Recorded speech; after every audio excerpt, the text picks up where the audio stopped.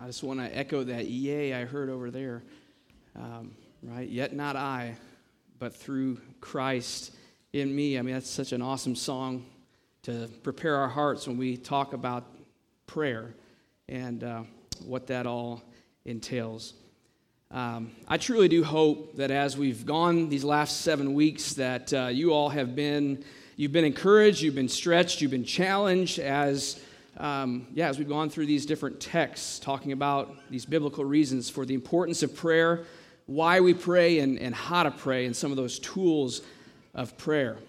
Maybe that's something you've needed to hear. Maybe it's just been a reminder of some of the things that you've heard in the past, right? To hear, again, what Scripture says about prayer, because I think so often we can quickly forget what it says. Now, I do want to say, whenever we do a theme for several weeks, it is inevitable that there's going to be some overlap, especially when you're tasked with preaching towards the end of that series, like I am today.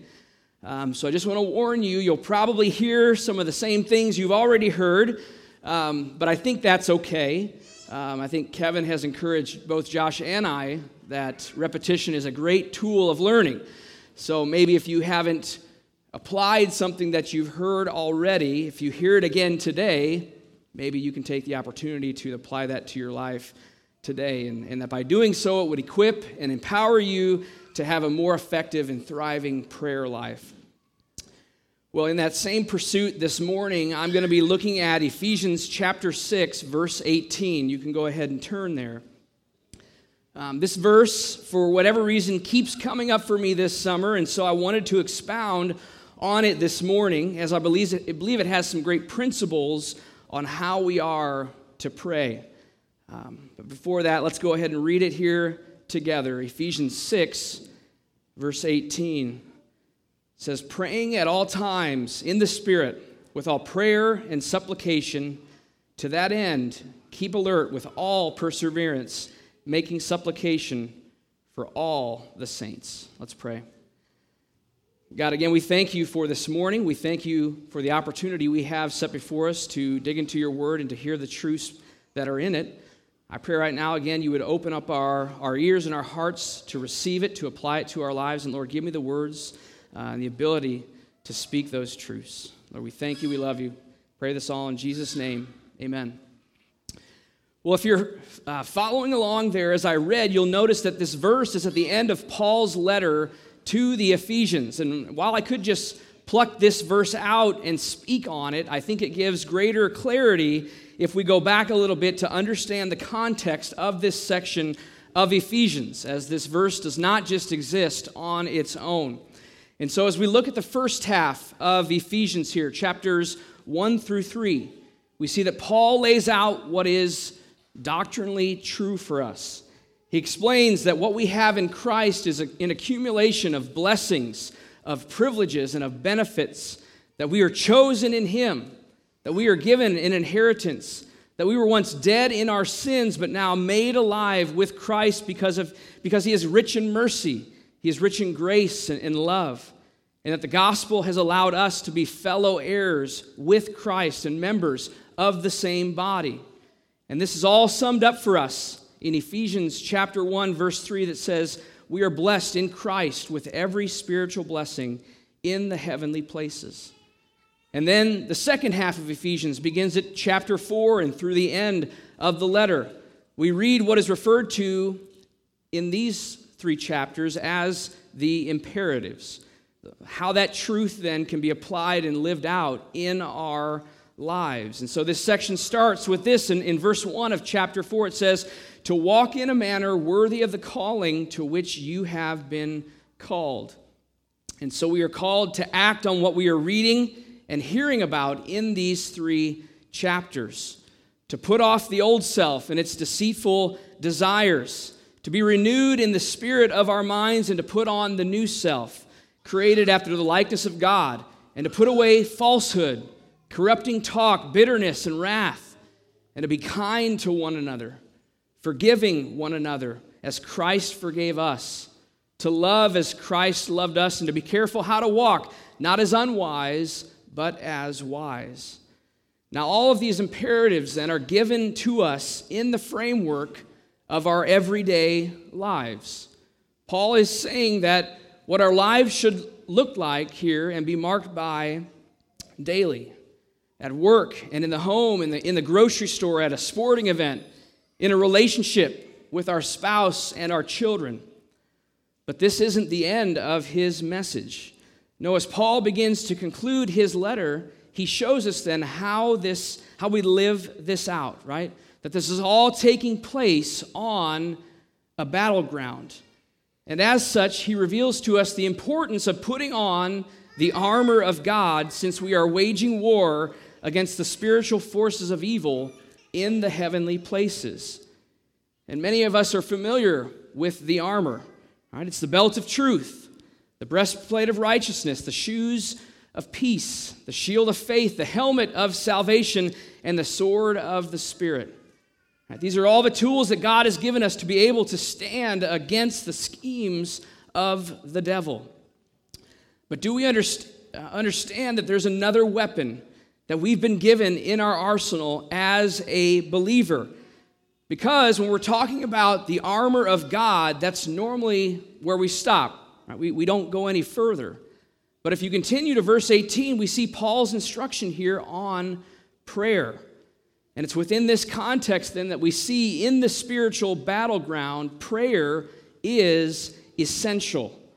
Not only is it essential, but it is the main weapon that we have in our war against the rulers, the authorities, and the cosmic powers over this present darkness.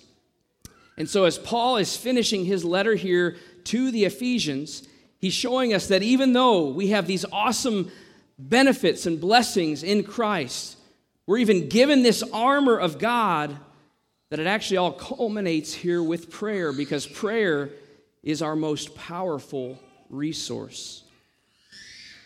Well, as we've already learned this summer, prayer is simply defined as a conversation with God.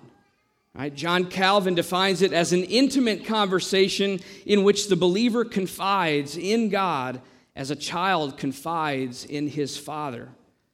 John MacArthur says this about prayer. He says, prayer is the breath of the Christian's life.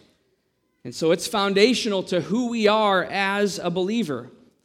Now, I've had this thought more than once in my life, that if God is sovereign, if he's in control of all things, why do we even need to pray?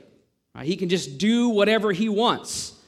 Well, beyond the fact that we are commanded to pray, in his great wisdom, God has chosen to use the prayers of his saints as the mechanism to move. I'll say that again. God has chosen to use the prayers of his saints as the mechanism to move. And so it's with that foundation that we look at Ephesians 6:18 here this morning. And as we read through it, you may have noticed the repetition of the word all. It's repeated 4 times as Paul talks about prayer, and it's how I'm going to break out the outline here this morning. The first part is praying at all times.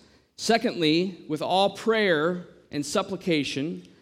Third, with all perseverance. And finally, for all the saints. First off then, Paul says that we are to pray at all times. So here we see the frequency of prayer, right? That we are to pray at all times. And so our prayers need to be continuous. Now, Josh taught on this last week on what it means to pray without ceasing, so I'm not going to take too much time on this point. But I do want to reiterate here that the believer's life should be marked by continual prayer. Jesus teaches in Luke 21 to watch and pray always. I think we heard these couple verses last week too here. Paul giving some further exhortation in Romans 12:12 to be constant in prayer, and Colossians 4:2 to continue steadfastly in prayer. Right, so the charge for us is clear, to be continuous in our prayers. Now, obviously, we can't be praying every waking moment of our lives, right? Would ask that you pray for me now. You can do that. But what Paul is getting at here is it's not necessarily just a time that you wait for, but it's the life that you're living. It's the posture of your heart that is ready and willing to pray as the need arises. Because as Paul alluded to earlier, we are in this ongoing spiritual battle, and so at any waking moment, there may arise a need to pray. I've told this story before, I don't know in this setting, but I know we had an opportunity to go up to Indianapolis a number of months ago for this thing called Jurassic Quest. We were gifted that, especially for Micah. And so our family went up there, and it's some animatronic dinosaurs and different rides and inflatables and stuff, and the kids had a blast with that. But during the course of the afternoon, we realized there's a lot of people here. And the kids realized that as well as we waited in lines, and they were kind of getting antsy, and we were kind of getting antsy, and kind of asking us, hey, what can we do? This is, we need to do something. And I'll never forget this. Kelsey just kind of gets down on their level and just says, hey, you know what? You can find somebody to pray for, right? Just as simple as that. And I'm thinking, my mind isn't even in that radar right now. I'm looking for the best, the shortest lines and trying to figure out the best ways to get the activities here. But she had the posture of the heart of prayer in that moment. And I think that's what it means to be continuous in our prayers, to do that when the needs arise and when we see those needs around us, because I'm sure there's families there who were struggling with their kids or were in the same boat as us that needed prayer. But I think many of us here can probably think back to a time when we were drawn into a situation like that, or maybe a situation where we had to pray when we didn't anticipate a prayer being needed. Maybe that was being woken up in the middle of the night by a phone call for an urgent situation, or asking God to be with you as you had to pull over on a road trip as your car unexpectedly breaks down. I had to think about Kelsey's cousin Bryce, who's here with us today. Praise the Lord. He's able to be here with us, right, in his current situation. We found out about that as we woke up on that Saturday morning. And even though we're not accustomed to praying those types of urgent prayers right out of bed, that's what we did. We can't just say in that moment, well, I usually get up, go to the bathroom, take a shower, brush my teeth, grab some breakfast, and then I have my routine where I pray. We're called to pray at all times, and that includes outside of those normal routines or those normal quiet times that we have. Charles Spurgeon says this regarding continuous prayer. He says, prayer pulls the rope below, and the great bell rings above in the ears of God. Some scarcely stir the bell, for they pray so languidly. Others give but an occasional pluck at the rope. But he who wins with heaven is the man who grasps the rope boldly and pulls continuously with all his might. Right, I had to think Spurgeon was considering Paul here as he modeled this for us so well, as he says this in Ephesians 1:16 about the saints in Ephesus. He says, I do not cease to give thanks for you. Do you hear that? I do not cease to give thanks for you, remembering you in my prayers. So like Paul here, let our prayers be continuous, always being ready to pray at all times. The second thing Paul mentions about prayer is that we should pray with all prayer and supplication. Right, well, what does that mean? Well, what Paul is saying is that we should be able to pray all kinds of prayers. We see this evident in the fact that there's a variety in the modes of prayer. Right? Prayer can be audible or silent. It can be public or private. It can be formal or informal. It can be planned or spontaneous.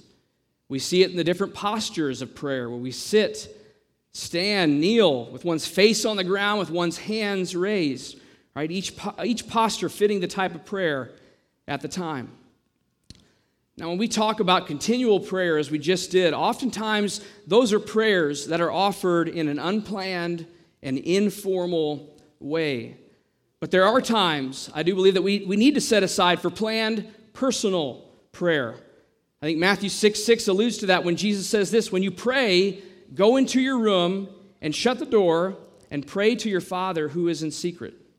So these would be more formal, private types of prayer where we can get away from the noise and distractions of our busy lives and allow ourselves the time where we can focus exclusively on God. And I'll be honest, in our day and age, this is getting harder and harder to do. We're really not forced to be by ourselves, or we're not forced to be bored anymore. I think it's funny, my wife has a little chart on our refrigerator. When the kids say, I'm bored, here's about 4 or 5 things that you can do, right? So if they do get bored, we have some things for them to do. And I think because of that, though, it gets difficult to quiet our spirits, to put away our phones and to focus on communing with God. But I encourage you to do so, to be intentional and make time for personal, planned prayer. And when you do, I encourage you to remember the different categories of prayer that have been discussed here these past several weeks. I also wanted to give my recommendation for the model of prayer that Kevin brought up, known as the ACTS model. I know this is something we've gone through with the youth for years, and it's a great way to kind of compartmentalize your prayers and to pray those varied types of prayers on a consistent basis. And I wanted to touch again on this model briefly. Remember I said it's the ACTS model. It's ACTS, and it's an acronym that stands for adoration, confession, thanksgiving, and supplication. And these encompass some of the main types of prayer that we see in Scripture. First here is adoration. Right? This is praise and worship of God, telling Him how great He is, repeating His names and attributes back to Him. God, you are the King of kings, the Lord of lords. You are the Alpha, the Omega, the beginning and the end. You are the Lamb that was slain for our sins. You are loving, eternal, faithful, wise, merciful, gracious, and good. Right? That's adoration. Next is confession. This is a submitting to the lordship of God, telling Him where we've sinned or fallen short, even asking that the Holy Spirit search our hearts and show us those hidden sins. We confess and repent and ask God for the strength to overcome and to find victory in those areas of our life. Now, this is not an act that we do to say, okay, now I'm good, right? Now I'm forgiven. No, we know that for those who profess the name of Jesus, we have been justified. We have been marked not guilty. Sins forgiven, past, present, and future. And so before God, positionally, we are counted righteous. But in practice, unfortunately, we still sin. We are still working out our sanctification, becoming more and more like Christ. So this time of confession, again, is to humble ourselves, to submit our lives to a perfect and holy God, because we know that we are not. We realize we stumble and fall prey to the lusts of the flesh, and we need Him. Right? We need His help to extinguish the flaming darts of the evil one. So this is part of our defense. This is part of our armor. And praise God that He forgives us for our sins, and He forgets. Next is thanksgiving. This is a very familiar one for us. It's thanking God for who He is and what He's done in your life. Right? The abilities that you have, the joys and sorrows that He's placed in your life. I think if you sit and think about it, we really could spend hours thanking God for the many blessings and benefits that He's given us. And I think this charge to be thankful is summed up so well in Psalm 100, verses 4 and 5. It says this: enter His gates with thanksgiving and His courts with praise. Give thanks to Him, bless His name, for the Lord is good. His steadfast love endures forever, and His faithfulness to all generations. So may we be a people who are marked by our thankfulness. And the final category here is supplication, right? This is the majority of what our prayers look like, making those petitions, those requests to God. These can be for our family, for our friends, for our church, for our community, for government, and for yourself. And so these 4 categories make up the ACTS model. And I encourage you to use it. Right? I know for me, this model has been a great source to pray those varied prayers and to pray more effectively.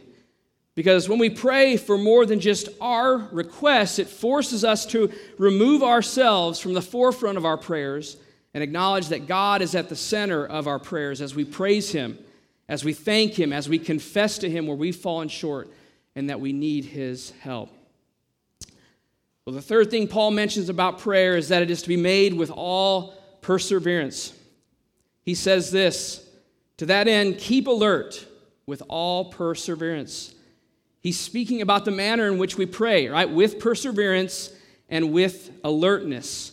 There should be a conscious awareness that we know what we're praying for and the patience and strength to continue to pray for it until it is answered. This is something that Jesus told the disciples to do on the night of His betrayal. Mark 14:38, Jesus says, watch and pray that you may not enter into temptation. And what did these jokers do here, huh? Right? They didn't do either of these things. In their carelessness, they gave into their physical desire for sleep. They were not watchful, and therefore they could not persevere in their prayer. This notion of being watchful is also echoed in Acts 20, where Paul is addressing the Ephesian elders. He says this in verses 29 through 31. I know that after my departure, fierce wolves will come in among you, not sparing the flock, and from among your own selves will arise men speaking twisted things to draw away the disciples after them. Therefore, be alert. Right? He says to be alert, stay awake, be watchful, because as we're alert, as we're mindful of what's going on around us and what specific needs are out there, we can come to the Lord on the behalf of those needs, persevering in prayer. Sinclair Ferguson speaks to this saying, Christ is building His church on territory that has been occupied by an enemy. Alertness is always essential when living in a war zone. Right? So it's this reality again that we are in a battle that's not against flesh and blood. And we need to be aware, as 1 Peter 5:8 says, that our adversary, the devil, prowls around like a roaring lion. And so we need to be watchful and persevere in using our weapon of prayer. And it can be a hard thing to do sometimes, right? It can be hard to persevere. But why is that? Why can't we just kind of keep at it? Well, I think, as with anything, if you don't see immediate results, you can be tempted to just give up, right? This ain't working. I'm just going to quit, and I'm going to try something else. Well, why do we have that attitude sometimes? Well, I think we live in a very modern society with very modern conveniences. We don't have to wait for much, right? We've got access to fast food and the answers to every question that we could ever want at our fingertips. We don't have to wait for another week for the next episode of our favorite show to come out. Right? You can just sit there and binge watch seasons on end of your favorite on your favorite streaming platform. You can order from Amazon and have your item delivered in just a couple of days. In fact, I was talking to one of my extended family last weekend who lives near Columbus, Ohio, and they've built an Amazon distribution center right near there. And he said, Eric, it's really handy because anymore you can actually order and get your item that same day. All right, so that's pretty crazy. And so when we're not used to having to wait for something or not having something go immediately our way, the temptation is to get frustrated and to give up or to find another means of how I can obtain what I want now. And so I think we've lost the art in some regards of what it means to wait, what it truly means to be persistent. Josh gave us another great example last week of persistence. And I told him I'm glad I wasn't here last week, and I told him I'm glad I listened to the sermon because it would have been pretty well the same in this area. So I had to come up with a few more examples, but praise the Lord for that. But this example of the prayer, persistence in prayer with the parable of the persistent widow, right? This parable depicts a widow who persistently goes to a judge to seek justice. He initially refuses, but he ends up granting her wishes because of her kind of this pesky persistence. And Jesus uses this to show the believer that in light of how the judge responded to the widow's persistence, how much more God will respond to his elect, to what he says here, who cry to him day and night. Another example of persistence in petitioning God and seeking his will and walking in that would be Moses and the story of him leading the Israelites out of Egypt. He continuously went to Pharaoh and asked him to let his people go, and he was denied time after time, right? That would get a little frustrating, I think, especially after the 9th time, right? But we see that God ultimately answered the cry of Moses and the Israelites after this 10th plague, turning the heart of Pharaoh to let them go. And Moses was faithful in persistently seeking what God had promised, and he did so until God acted upon it. This reminds me, too, of the example from Matthew 7:7 of Jesus' Sermon on the Mount here, speaking again of persistence by asking, seeking, and knocking. It says this, "Ask, and it will be given to you. Seek, and you will find. Knock, and it will be opened to you." Kent Hughes, in his book, Disciplines of a Godly Man, says this regarding this passage. See, he says, "The asking implies requesting assistance for a conscious need. It also suggests humility. Seeking involves asking, but adds action to get up and to look around for help. And the knocking includes asking plus seeking plus persevering, like one who is pounding on a closed door." So in essence here, Hughes says that Jesus' words can be read as, keep on asking, and it will be given to you. Keep on seeking, and you will find. Keep on knocking, and it will be opened to you. Now, there are many parents out here today, and as a parent, I'm sure we've all had an experience with a child who is persistent, maybe very persistent in asking for something. I think all we have to do is go through the checkout line at any store, and there's no shortage of asking for something. Right? Can I have this? Can I have that? Can I have this? Can I have that? But there's nothing quite like the persistent knock on a door from your child.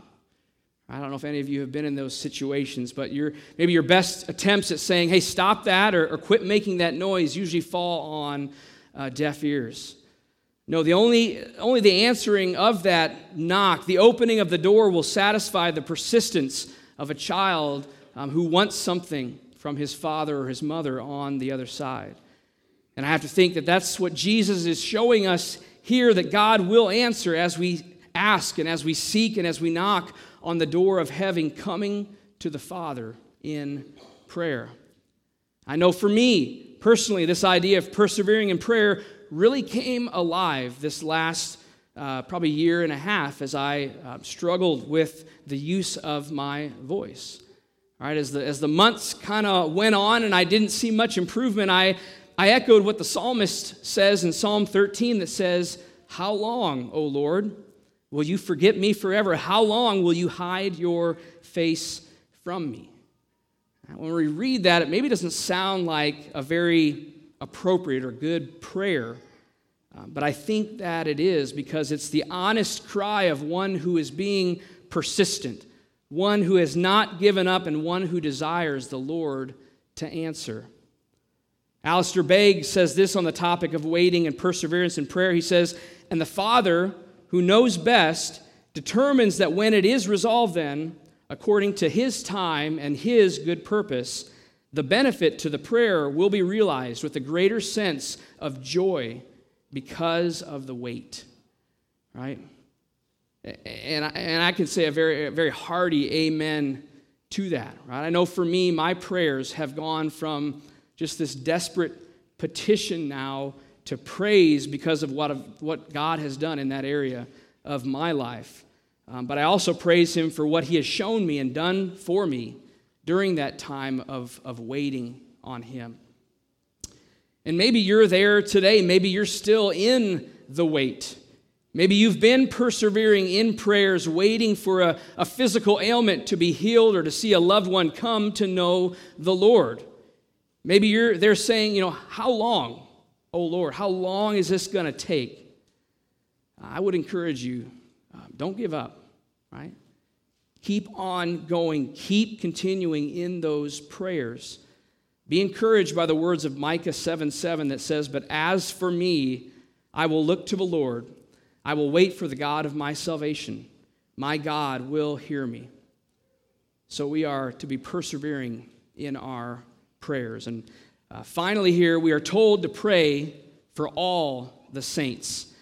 I think one of the great temptations when we look at prayer or perseverance in prayer is to make it all about us, right? All about our needs. And while those are very real, and yes, we should be praying for those things, right? I just gave a personal testimony of something that I prayed for me in my life.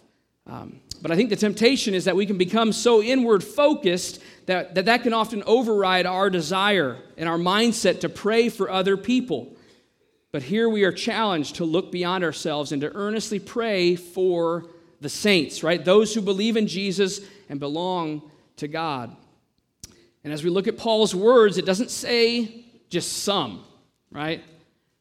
It doesn't say just for those that you like or are close to or fully agree with on their theology, right?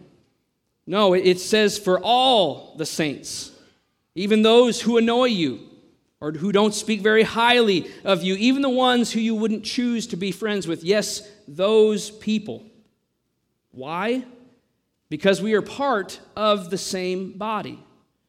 Much like when your physical body is hurt and the other parts of the body tend to compensate to allow those parts to heal and be restored, so we should come alongside our brother and sister in their time of need and in their struggles to offer prayer on their behalf for grace, for mercy, for healing, so that part of our body, right, our church, the greater church, can be restored. But it's this idea that we are praying for one another. And this is something that sets us apart from the non-believer. Right? The non-believer quite naturally is living for themselves. And they view prayer in terms of what they can get out of it. Right? Their mindset is, why pray for something if it doesn't benefit me? And so they would view God as somewhat of a spiritual ATM where they offer a prayer and they get what they want if they follow all the right steps. And along with this, I think we also need to be careful that we aren't a church who is only concerned for itself.